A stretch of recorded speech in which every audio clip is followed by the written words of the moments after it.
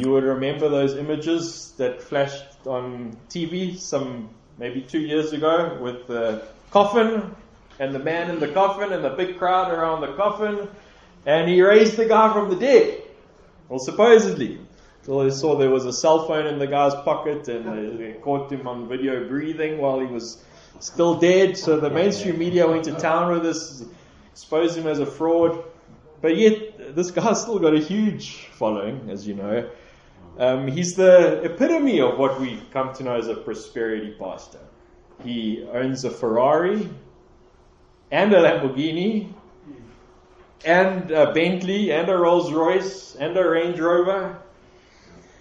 And if that wasn't enough, every Sunday when he comes to church, he's escorted with a police escort. As he drives his car, the cops escort him. He claims to speak new prophetic words from God, claims to do miracles, and his essential message is that it's God's will for you to be happy and healthy and rich and successful. The tragedy is that this type of Christianity is what most South Africans, and probably go up the north of the Limpopo too, this is for most of us our experience of Christianity, tragically. Because the nature of the prosperity gospel is that it's insidious. It's everywhere. It's in these kind of obvious examples like Bushiri and Lukau and the Nigerian guy, and then you can name the list and carry on. But those are easy to see, those examples. But the reality is that prosperity theology has infiltrated just about every other church in this country, in some form or another. Okay, and that's what we want to look at, is how do we identify these common teachings? I mean, even in the broad evangelical churches in the suburbs, this stuff is there. Okay, and the message in these churches is that it's God just wants to bless you and make you happy and help you enjoy a successful middle class life. Now, I'm doing this teaching as someone who was in that context. I used to teach prosperity theology. In particular, my church was very influenced by a guy called Bill Johnson, who we'll look at. And then also just to say that the video that they're going to show tonight, strongly recommend American Gospel. It's an excellent unpacking of the prosperity gospel. But I was teaching this stuff. I was in the circles. And it's really easy to get swept up in this. And the reality is that I think most of us are involved in theological education, or preaching in churches. The reality is that most of the students who we teach are coming from contexts where prosperity gospel is rife. And they're coming into our classrooms with these prosperity gospel assumptions.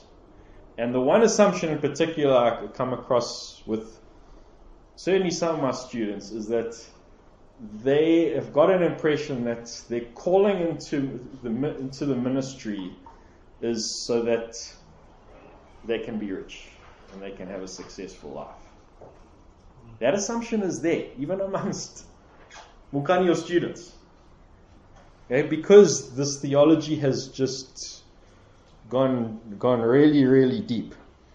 So because of that, as theological educators, we really need to be equipped in order to deal with these false assumptions, to identify the nature of the prosperity gospel, to have a clear understanding of what it is, so that we can better equip our students to stand against it, and ultimately to equip them to preach the real thing, to preach the true gospel of Christ, to faithfully preach the scriptures. And that is our high calling as those of us involved in theological education. We have a unique opportunity to shape the future leaders of the church. And so this is one of the reasons why what we are doing is so important, that we equip our students against such insidious teaching such as the prosperity gospel. So the aim of this workshop, firstly, I want to just look at what is the prosperity gospel very briefly, then what are the claims of the prosperity gospel, and then how do we equip our students to stand against it, and then we can have a time of questions, discussions. But as I said, you're welcome to interject anytime. So first off, what is the prosperity gospel? I've given you a quote from Kenneth Mbuguya. He's the pastor of Emmanuel Baptist Church in Nairobi, in Kenya, and this is how he defines it. It is a gospel claiming freedom from sickness, poverty, and all suffering on the basis of Christ's death on the cross, promising material, physical, and visible blessings for all who would embrace it. The prosperity gospel insists that God's will is for his children to prosper here and now. Okay, it's a succinct quote. Don't need to explain it. It tells you exactly what it is. Essentially, what we see with the prosperity gospel is that it's transactional in nature. Okay, in other words, it's conditional. If we do certain things for God, then he is obligated to do certain things for us. To bless us, to heal us, to prosper us, etc., etc. So, what are the origins of the prosperity gospel? Where did it all come about? Well, this is one thing the American Gospel DVD looks at in a greater detail. I'm just going to give you the bare essentials here. It arose in the early 20th century among the Pentecostal movement, and in particular through a Baptist pastor called E.W. Kenyon. And this guy didn't receive any formal theological training. Instead, he was deeply influenced by pantheism. Okay, pantheism, what's that? It's that God is within everything. Okay, that we all mini gods. The river has got divine essence flowing through it. All humans have got divine essence. All creation is God. There's no distinction between creator and creation. So he was deeply influenced by pantheism. He was influenced by Gnosticism. Okay, early Christian heresy that a lot of the New Testament rebuffs. Basically, that there's secret revelations that as Christians we've got to access and discover new truths that are not in revealed Scripture, and that's how we get saved. And it was through these pantheistic and Gnostic ideas that the prosperity gospel, it was in this seed that it started to flourish. And Kenyon's teachings in turn had an influence on the bigger prosperity gospel teachers of the 20th century. So names you'll probably be familiar with. Okay, key guy Kenneth Copeland. Okay, he's the guy who's got kind of a wild eyes. You YouTube him, he's all kind of off the wall. Okay, he's like a classic prosperity gospel preacher. Okay, John G. Lake, Oral Roberts, Kenneth Hagin is the founder of the Rhema movement. That's the same Rhema church we got here in South Africa. Ray McCauley, all those guys, direct prosperity gospel folks. And then in turn, that early generation of prosperity teachers influenced the contemporary generation of prosperity teachers. Okay, and this includes the guys T.D. Jakes, Benny Hinn, Creflo Dollar, Joel Osteen, Joyce Meyer, Paula White, Bill Johnson, Todd White. I think as if you go to any Christian bookshop now, okay, with obvious exception of places like Good Neighbors or something like that. Yeah, you go to Kum, if you go to the Christian section in the CNA, whose books are you going to find there? All those authors. You're not going to find Spurgeon, you're not going to find Calvin and Luther and Jonathan Edwards. Okay, you're going to find these guys. And the point what I'm trying to make here is that It's these guys' version of Christianity, this prosperity teaching, which for a lot of people here in South Africa and also in the rest of the continent, this is Christianity. This is only a lot of people's only experience of Christianity, because that's all what is presented in the bookshops, as all that's on the Christian television, TBN and all other Christian channels on DSTV or wherever else. And it's this theology, therefore, that's been uncritically accepted by many pastors on the continent. So the influence that prosperity teaching has had here in Africa is huge. It is essentially what most people think Christianity is, which is a tragic thought. So, importantly, what are the claims of the prosperity gospel? There are 3 claims. It's God's will for you to be rich. It's God's will for you to be healthy. It's God's will for you to be happy. So I want to look at each of these things on the terms of the prosperity gospel. See what the prosperity teachers teach on these things in their own words, so we know what we're dealing with here.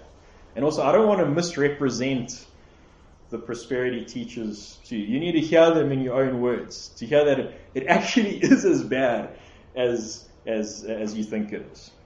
So just as a foundation, the prosperity teachers claim that those 3 claims, God wants you to be rich, healthy, and happy, that those are biblical claims. That's what it's taught in the Bible.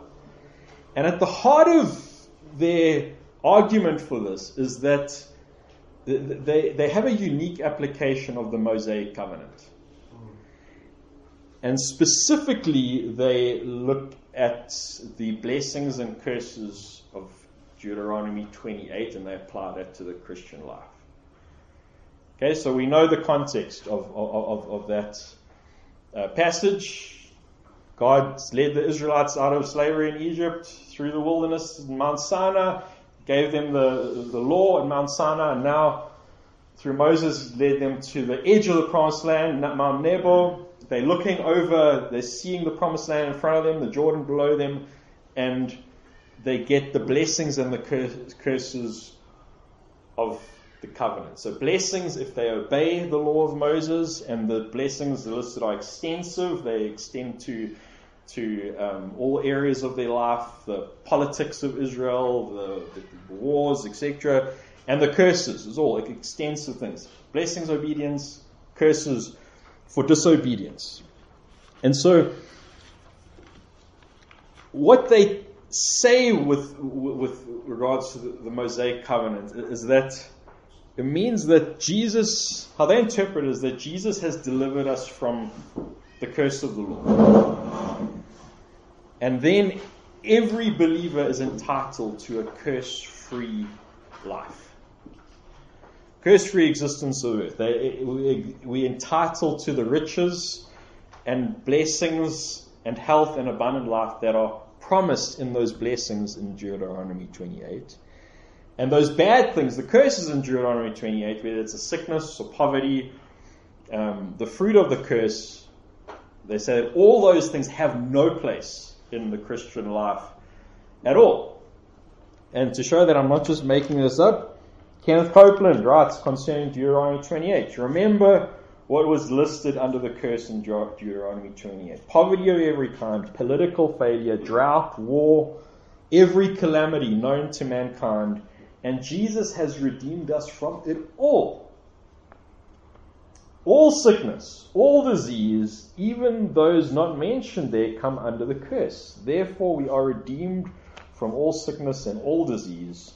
You need to fight the temptation to be sick just as you would fight the temptation to lie or steal. End quote. Right, I'm not going to refute this stuff now. We'll get to that. So I just want you hear the prosperity guys in their own words. So the first claim, the prosperity guys, God wants you to be rich. So they teach that abundant material wealth is promised to every believer in Christ. And they say, well, look at the Old Testament. Look at Abraham, David, and Solomon. These guys were very wealthy. They had lots of gold. They had these big mansions. They had lots of cattle and slaves and everything. And this abundance of material wealth was surely a sign of God's blessing. And then they point to the New Testament, and a common text that they use is to support earthly riches is 2 Corinthians 8 verse 9, which says, "For you know the grace of our Lord Jesus Christ, that though he was rich, yet for your sake he became poor, so that you by his poverty might become rich." Okay, so they're claiming, in essence, is that Jesus died. Why did he die? So we can rich. Okay, so obviously butchered that text incredibly, but that's how they're using, that's what they're teaching, text they're using to support their claims. Okay, so you can see a clear misuse of that scripture, ripped out of its context. Okay, so God wants you to be rich. Secondly, God wants you to be healthy. The prosperity teachers claim that it's always God's will to heal the sick, no matter what. And they justify this theologically by teaching that God has already achieved your healing through the atonement of Christ on the cross. So they will say, just as the atonement has taken on all the sin of God's people and has forgiven us, and we receive that forgiveness of sins by faith, so Christ has taken on every disease equally, just as he's done sin, and so it's by faith which we receive absolute healing. So Kenneth Hagin writes, "Although healing is manifested in the physical, it is really a spiritual blessing because it is spiritual healing. God is not going to heal your body. He's not going to do one thing about healing you. He's already done all he is ever going to do about healing you. He laid on Jesus your sickness and disease.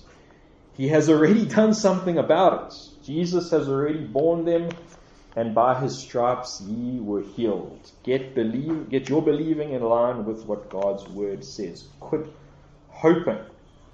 Okay, as you see there, the text that they use to justify this teaching is Isaiah 53 verse 5. It says, "He was wounded for our transgressions." He was, messianic prophecy, obviously. He was crushed for our iniquities. Upon him the chastisement that brought us peace, and by his stripes we are healed. So basically, as I said, our healing has already been achieved by Christ on the cross. We just need to appropriate that healing by faith. Now, another way that's used to teach that it's always God's will to heal, and this is what I used to teach at my old charismatic church, was influenced by Bill Johnson, and Bill Johnson especially emphasizes this, is that he will, they'll look at this in the American Gospel tonight. Bill Johnson's book, When Heaven Invades Earth, is like all about this. That he says that Jesus is perfect theology. Okay, so a lot of these things, they sound true. And even there is an element of truth in some of this stuff. But it's an incomplete picture. So what Bill Johnson means when he says Jesus is perfect theology is that God reveals his perfect will through Jesus. Okay, now that's not necessarily false as well, but what he does to justify healing is that we say, okay, well, let's look at the life of Jesus in the Gospels. And every single person that comes to Jesus for healing, what happens? Jesus heals them. He doesn't turn away anyone. So Johnson says, well, you see, evidence if Jesus is perfect theology, if Jesus perfectly represents the will of the Father, well, and Jesus without exception healed everyone, then therefore today it's always God's will to heal. Now that's very convincing. Okay, and I used to, as I said, I used to teach this faithfully and say that it's always God's will to heal all the time. But we'll see there are big problems with this, and we'll get to the problems in a moment. But just so you can see, God wants you to be healthy. Okay, God is always, the core thing here is that it's always God's will to heal all people all the time. Big part of the prosperity teaching. And it's this aspect of it that you're going to find especially in the kind of broad evangelical side of life. It's insidious, this kind of teaching. It's not as offensive as the kind of extreme excesses of prosperity gospel teaching. This is common all over the show. Okay, third promise of the prosperity gospel, it's God's will for you always to be happy. So the prosperity teachers teach that it's only God's will to bring blessing and happiness into your life. And how do they justify it? Well, they root it in the goodness of God. So in the very character of God. And so the proof text, Matthew 7:11, if you then, though you are evil, know how to give good gifts to your children, how much more will your Father in heaven give good things to those who ask Him? So they say, well, God only gives good things to His children. So this means that all the bad things, whether it's poverty and sickness and challenges of life and tragedies, surely they are not from God. To attribute those bad things to God is blasphemous. Because God's good, He only gives good things to us. All those other things are from Satan. Okay, now let's just say that we don't want to deny the existence of Satan. Okay, but for the prosperity teaching, it's like an equal and opposite view of God and Satan. God good, Satan bad. And so essentially they will teach, and I used to teach this as well, that it's never ever God's will for suffering in your life. Ever. And they will use John 10:10 to justify that. Okay, the thief only comes to steal, kill, and destroy, but I, Jesus, have come that you may have life and have it abundantly. Okay, another one that's been ripped out of its context. Okay, because we know that particular text is not talking about Satan, actually. It's talking about the teachers of the law. Anyway, so the central thing here is that God is good, Satan is bad, God is only going to give His children good things, all bad things are not from God. And this is exactly why another big prosperity teacher, the pastor of the biggest church in the United States, Joel Osteen, his catchline, he even wrote a book with this title, is Live Your Best Life Now. Because surely God only wants good things in your life. So live your best life now.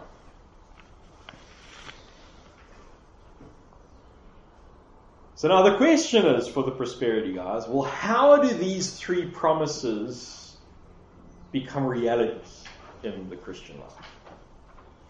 And what is the answer? Faith. And specifically, the word of faith. Now, this is central to understanding prosperity theology. So it's all rooted in this. And this is classic E.W. Kenyon stuff. That they will say that just as God created the universe out of nothing by speaking it into existence through the power of His word, so are we able to speak things into existence. God spoke reality into existence, so that means we too can speak our own realities into existence. We also can create something out of nothing throughout the power of our words. Okay, E.W. Kenyon, this is what he says. Faith-filled words brought the universe into being, and faith-filled words are ruling that universe together. today. So essentially he's teaching, he's saying that we have the power within us to speak wealth and happiness and abundance into existence by positively confessing them. And it's this aspect of Kenyon's teaching that's where we see the influence of pantheism. Okay, that we become mini gods. If we are mini gods, because that's an attribute of God, that He's able to create something out of nothing, creation ex nihilo. Okay, only God can do that. But what Kenyon is saying, no, humans can do that too. Why? Because we're also God. This lies at the heart of prosperity teaching here, this pantheistic element. And the DVD tonight is good at showing that. Okay, Kenyon even teaches that we have the same essence as God as believers. So we have the same potential to speak things into existence by the words of our faith. We can command blessings from God. We can command God to do stuff. So a good indication that you're in prosperity settings, or if you're in a prosperity church, or if you're around people who are influenced by prosperity gospel, what they're going to be praying and saying things like, I command healing. I command this disease to be gone. I speak joy and life into this situation. Okay, all that kind of Christianese that's very common to hear in South Africa, it's all rooted in the prosperity theology.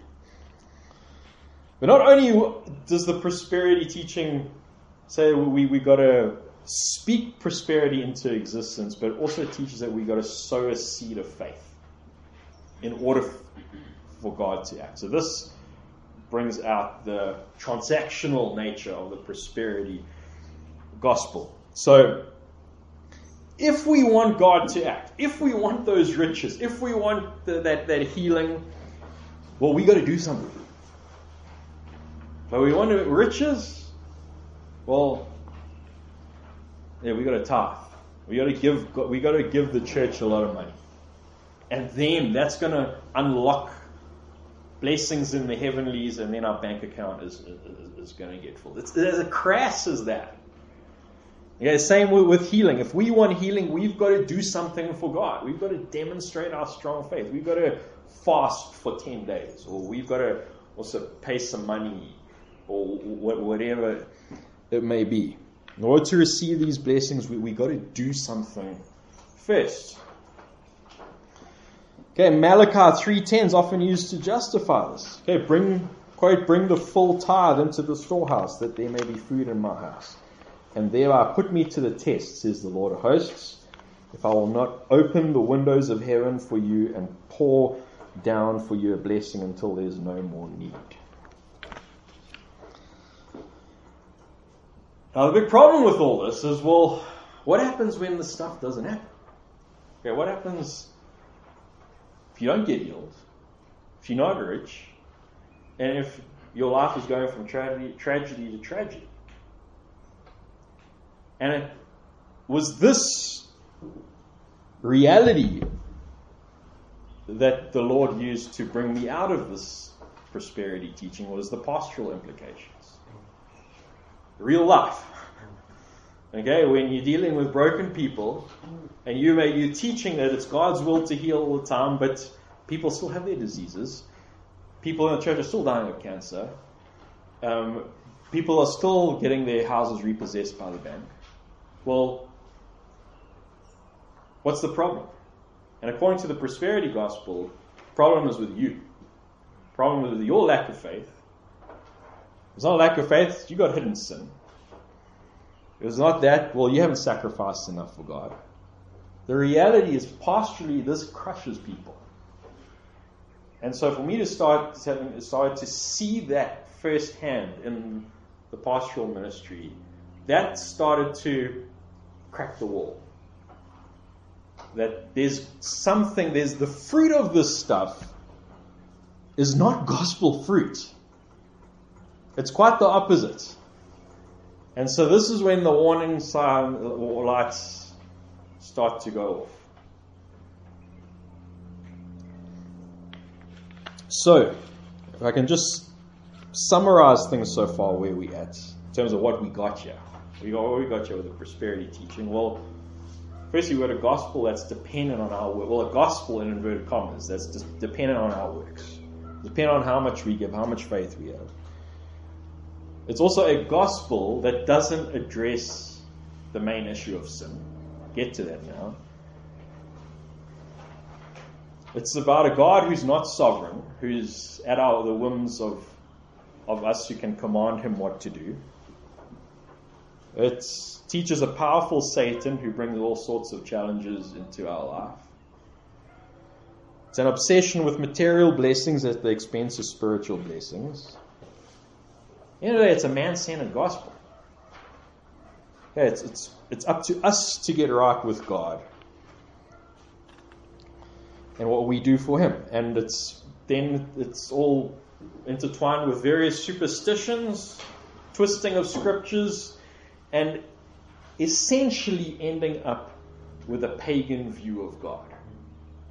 And this is something that Conrad and Bearway has argued, of why the prosperity gospel has taken root so profoundly in Africa, is that he makes a connection between African traditional religion, which is essentially paganism, and prosperity gospel, which is essentially paganism as well. It's one and the same, in that our view, the pagan view of God, is that in order for the gods to do stuff, you've got to sacrifice. You've got to give him stuff so the God will give them stuff so the gods will act.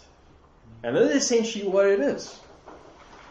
Yeah, it's idolatry. It's at the end of that, it's a false gospel. It's no gospel at all. So,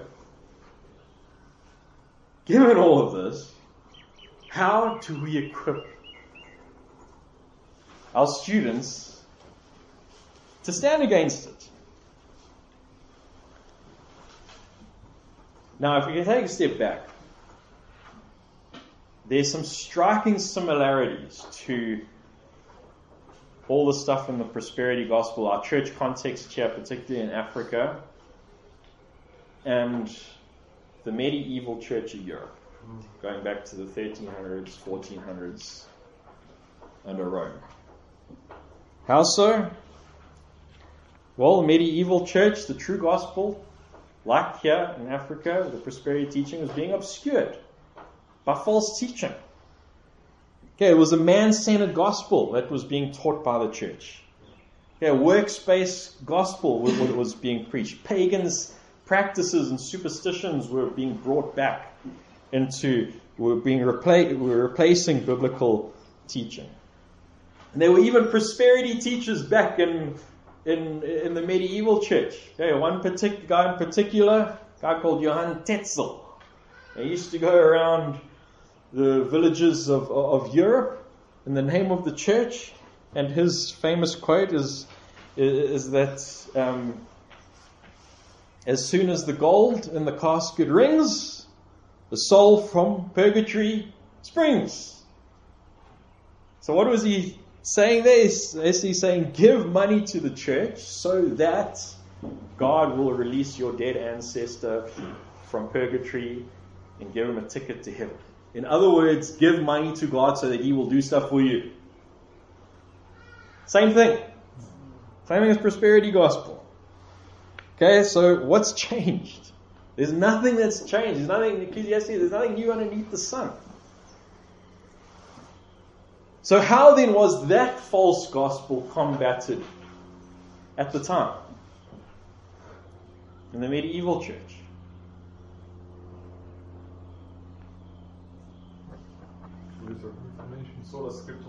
There you go, the recovery of the true gospel, the true preaching of the Word of God. And it was God in His providence just at the right time raised up men like Martin Luther and John Calvin and Huldrych Zwingli and the rest of them who started to preach the Word again, which had not been preached for so long by the medieval church. And that's why the cry of the Reformation was post tenebras lux. After darkness, light. Because for centuries the church had been plunged into darkness because the preachers weren't preaching the word. And here, these guys just took the word and they started to preach it. They started to preach the gospel. And my favorite Luther quote, okay, this is not one of his X-rated ones, which there are a couple. This is a cool one. He says, "I simply taught, preached, and wrote God's word. Otherwise, I did nothing. And while I slept or drank Wittenberg beer with my friends Philip and Amsdorf, the word so greatly weakened the papacy, and that no prince or emperor ever inflicted such losses upon it. I did nothing. The word did everything." And brothers and sisters, this is precisely what we need right now in our context, is the recovery of the true preaching of the word of God, of the gospel. And as I said before, we are all in a unique position. We are able to teach God's word to the future leaders and pastors of the church in our continent. So therefore, the answer to the question is, how are we to prepare our students to stand against the prosperity gospel? Teach them the word of God. More specifically, teach them Reformed theology, which is the best expression, in my opinion, of the word of God. And when I say Reformed theology, I'm meaning it in its broader sense. I'm saying historic Protestant theology, the best of the traditions of the Lutheran Church, the Continental Reformed Church, the Presbyterians, the Anglicans, the Baptists, which all had the same thing in common, which is the recovery of the gospel and the faithful preaching of God's word. And what I want to look at now is why is that Reformed theology is uniquely positioned in order to equip students to stand against the false teachings of the prosperity gospel. So I just want to draw out a couple of examples of why I believe that is true. Now I've got 7 examples here on your notes. And so this is just sort of a slice of how to apply Reformed theology into combating this false teaching. So firstly, our commitment to the Word of God. So we've seen how atrociously the prosperity teachers treat the Word of God. I mean, they're ripping the stuff out of context. They're twisting Scripture. They're drawing on extra-biblical stuff for their teaching, pantheism, Gnosticism, paganism. There's an emphasis on extra-biblical revelation. I mean, that's why the apostles and prophets the prosperity teachers love calling themselves that, because it's the apostles and prophets, according to the Bible, who uniquely were able to receive special revelation. Okay, we believe that their time is up. It has been up since the early church, but the prosperity folks believe in those continuing offices. And there's a reason for that, because they want to continue to receive revelation above and beyond Scripture. Yeah, on the other hand, Reformed theology, we've got a high view of the Word of God. Sola Scriptura. We believe that all our doctrine, all our practice needs to be rooted and derived from the Word of God alone. We don't go beyond the Word of God. We believe that this is sufficient for us. We don't need a new prophetic word, because there's enough treasures and wonders in God's Word to instruct us and to feed us and to sustain us in the Christian life as it is. So because of our high view of the Word of God, we can teach our students to correctly divide the Word of God, to understand its covenantal context properly, to correctly interpret it, and to set them on a solid foundation in order to refute the teachings of the prosperity gospel. Okay, so that's the commitment to the Word of God. Next thing is the true gospel. So we've seen, hopefully, that the prosperity gospel is no real gospel at all. And in fact, all the stuff that they offer and they focus on is really just distractions. Okay, whether it's the miracles or riches or healing, all this peripheral stuff, they make the main thing. And that's always a warning sign. When in any church, when the true apostolic gospel is no longer front and center in the preaching and in the practice of the church, well, there's a problem there. And it's clearly a problem in the prosperity context. Okay, because we saw that in order to get God's blessing, prosperity system, you've got to give stuff to God. You've got to do stuff. And it's essentially a form of legalism, paganism. And Luther, he called this, he saw the same thing in the Roman Catholic Church in the Middle Ages. He called this the theology of glory. In other words, that we got to climb up the ladder to get to God on our own terms. We've got to do stuff in order to reach God. We've got to give things to Him. We've got to do good works. We've got to apply spiritual techniques and practices, and then we'll reach God. But Reformed theology, on the other hand, is centered on the true gospel. Okay, try to keep the main thing the main thing. So what does gospel mean?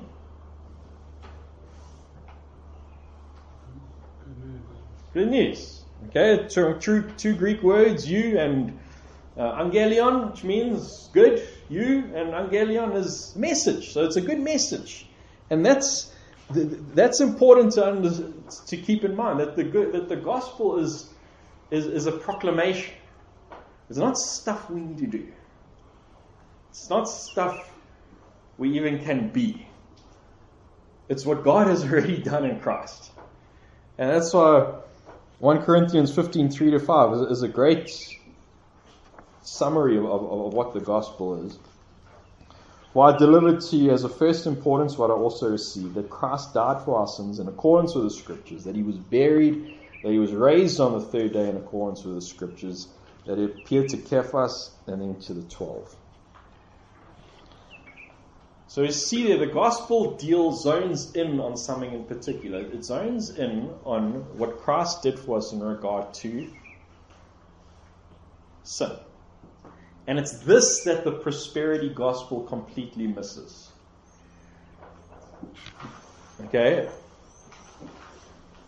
The fundamental problem of mankind is that we're born into sin. Okay, we've all fallen short of God's glory. The penalty of sin is death, and because of that, every single human being, no exceptions, according to God's justice, should face an eternity in hell, facing the wrath of God.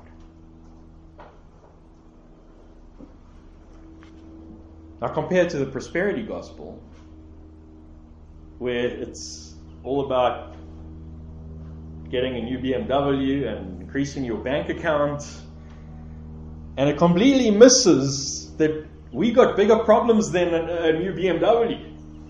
We have a problem that potentially every single people are going to go to hell. The eternal consequences here, and it's only the true gospel that solves the problem. Okay, it deals with the heart of the issue, that it's because Christ took His sins upon Himself and He faced the wrath of God instead of us, and on the third day He rose again, forgiving us our sins and reconciling us to the Father. And because He's done that, we receive that by faith. We are His forever. I mean, that's the heart of things. Yeah, it's all God's work. It's what God has already done in Christ. And this is what Luther, in contrast to the theology of glory, this is the true gospel, is what Luther calls the theology of the cross. Where instead of us climb up the ladder to God, it's God and Christ who condescends to us. And who meets us in our muck and mire and our sin, and He raises us up, and He does everything necessary in order to reconcile us to God. Salvation is from the Lord. He does it all, every single bit of it. And that's the heart of the gospel. that it's all His work, that it's all a gift of His grace. Now, this is just the exact opposite of the prosperity gospel. This is what we've been hearing, is that you got to do all this stuff in order to get blessing. The true gospel is God does it all, and we receive it by faith. So, coming back to how we help our students here, brothers and sisters, saturate your theological teaching with the gospel. Because the more our students are saturated with the gospel, the more they're going to be inoculated against the false gospels. They will see it for themselves. The third point is the sovereignty of God. So prosperity gospel, so we can speak things into existence. Word of faith, we can command God to heal and He must do it. Now, this is an assault on the sovereignty of God.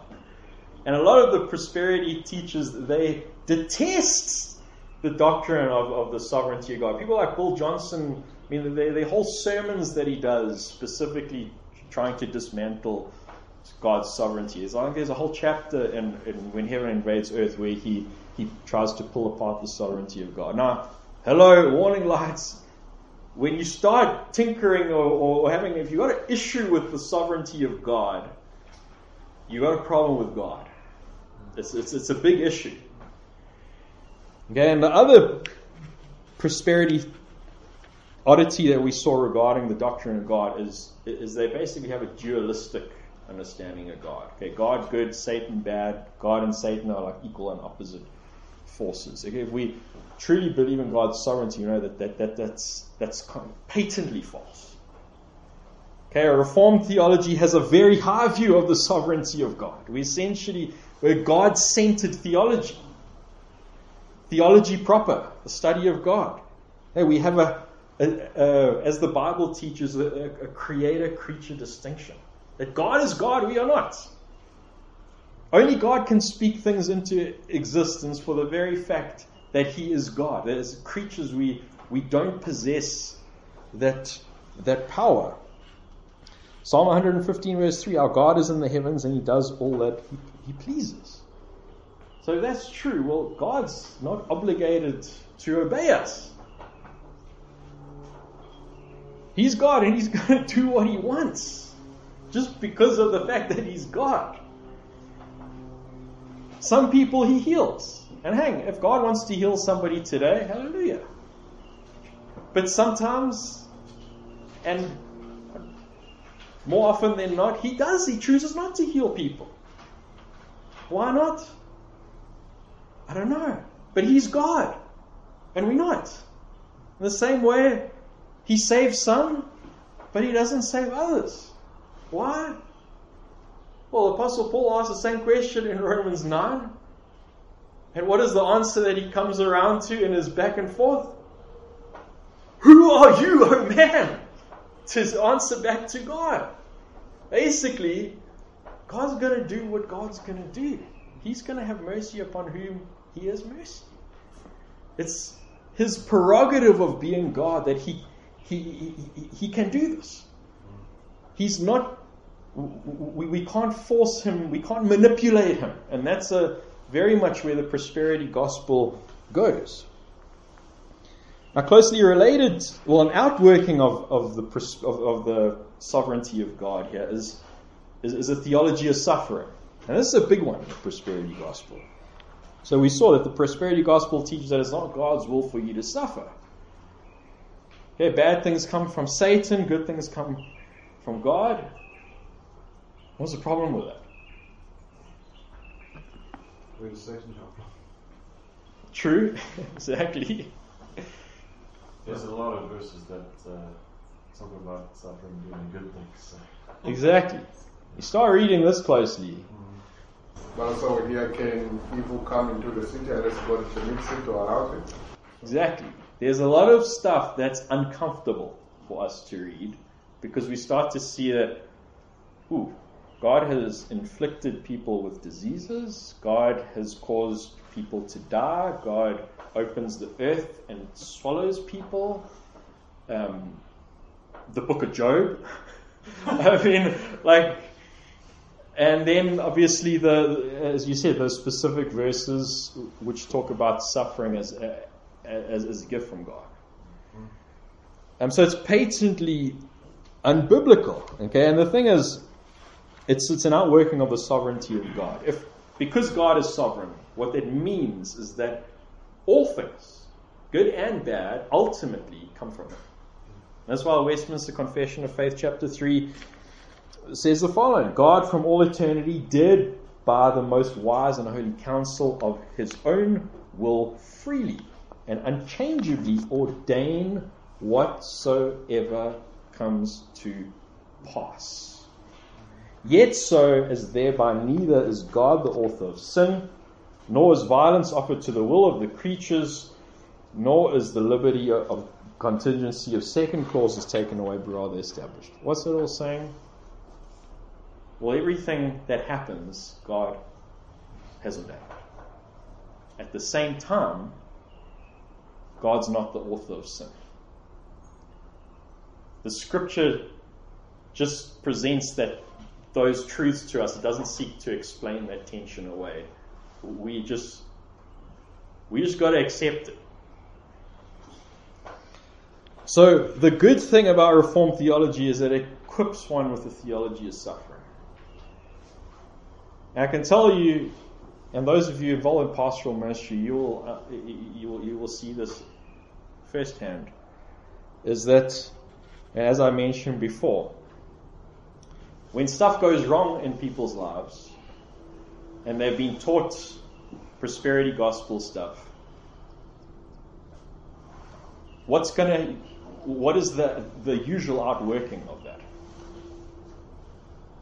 They get angry with God and they heap condemnation on themselves because of their own supposed lack of faith and sin, and they can get very twisted and bitter and want nothing to do with Christianity. If we equip our people and our students with the good theology of suffering, it's going to immunize our people from doing that. It's going to enable them to cope when times are tough. And invariably, they do get tough. And with a high view of God's sovereignty, that's possible. How so? Well, we just teach what the Scripture teaches. Is that suffering and lack of healing is not a result of our lack of faith or hidden sin or Satan's plans, and riches and blessings are not guaranteed for Christians. But in fact, all things, good and bad, come from God. And there's a sin-cursed reality to which we live in. And that's why 1 Peter 1:6-7 says, "In this you rejoice, though for now a little while, if necessary, you have been grieved by various trials, so that the genuineness of your faith, more precious than gold that perishes, though it is tested by fire, may be found to result in praise and glory, the honor of the revelation of Jesus Christ." So the heart of it here, the heart of it, holding and teaching our students a good theology of suffering, is that you see that actually the Lord has permitted and brings suffering into our lives for the purposes of our own sanctification. And rather, instead of seeing suffering as a bad thing and seeing it as just all from Satan, is actually an instrument of the Lord for our good.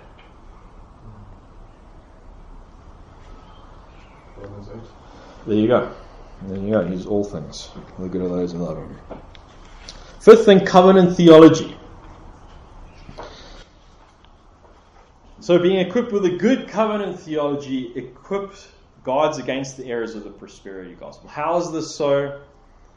Well, what is covenant theology? A covenant theology, Reformed theology, can also be used interchangeably. Covenant theology we speak about is referring to specifically the covenantal structure of the Bible. And in particular helps us to correctly divide between law and gospel. The covenant of works, the covenant of grace. So what's this have to do with the prosperity gospel? Well, a lot. Why? Well, we saw it right in the beginning. Much of the prosperity, the presuppositions of the prosperity gospel rest on a false application of the Mosaic covenant to the Christian life. So we saw that they take Deuteronomy 28, they take Malachi 3 verse 10. Okay, so blessings and curses for obedience. Blessings for obedience, curses for disobedience.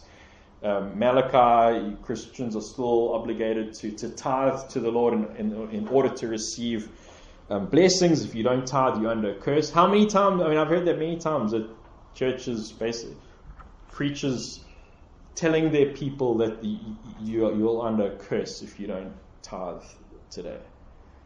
I mean, why is that wrong? Well, it's a faulty covenant theology that's at play there. Basically, a proper covenant theology, we see that the Mosaic covenant was made specifically with the nation of Israel in order to govern its existence in the promised land. Yeah. And because of that, it was temporary in nature. The promised land is no more. The real promised land is to come in the new creation. Okay, and also Galatians 3:24 tells us that the law of Moses was just a guardian until Christ came, the fulfillment of the law. So it's Christ who obeys the law in its entirety. He fulfills it. So it means for us as Christians that we no longer are bound to obey it in order to gain favor and blessing from God, something that the prosperity gospel teaches. We've been released from the burden of having to obey the whole law, because instead Christ has obeyed the whole law on our behalf. It is active obedience. And He counts His righteousness to us as a result. So it's these ceremonial and civil aspects of the moral law that have been abrogated according to covenant theology. In other words, Christ has fulfilled them. So the ceremonial and the civil laws include the tithing laws, which is under the ceremonial law. Okay, the tithing was a part of the worship of Israel, specific to the worship of Israel. The blessings and curses are particular to the nation of Israel. It's a part of the civil law. The nation of Israel, in terms of the Old Testament nation of Israel, is no longer in existence. Nations cannot claim, and people cannot. It's illegitimate for us to claim those blessings and curses from Deuteronomy 28 in the New Covenant, in the Christian life. Yeah, that was specifically for the land of Israel. Obviously, the moral law, the Ten Commandments, are still applicable to us as Christians. We're not saved by doing them, but we do them as a response to the gospel. Okay, so for the prosperity folks to apply Deuteronomy 28 and the tithing laws to New Covenant Christianity, it's illegitimate. There's no basis for that, and we see that if we have a decent covenant theology. Okay, two last points. I'm going to be quick on this one, and then we can have some discussion. The atonement of Christ, prosperity gospel. The atonement's all about healing. Okay, Christ took all our diseases upon Himself, and then we get healing. Really, the focus in Scripture is about Christ taking upon our sin. Okay, New Testament interprets this healing not necessarily as physical healing, but as forgiveness of sins, and we see that in 1 Peter 2:23-24.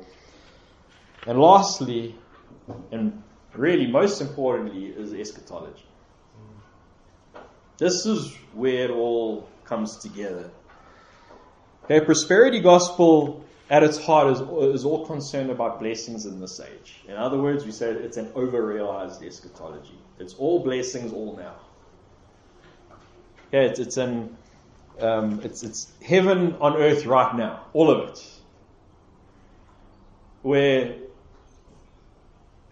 Reformed theology and other good theologies are going to say that yes, we certainly may see glimpses of the kingdom of God on earth now, and Christ was a perfect example of that. That's precisely why Christ healed everyone, because He embodied the kingdom of God. But Christ is no longer with us. And instead we only see little glimpses now and then when the gospel is preached, when people get saved. But ultimately, the real blessing is to come in the new creation. The real blessing is when Christ returns on the clouds in glory and saves his people for himself and ushers in the new creation where we are going to, and then at that point there will be no more death and no more suffering and no more sin and no more mourning and crying and pain, because then the former things will have passed away and he will be our God and we will be his people. Amen.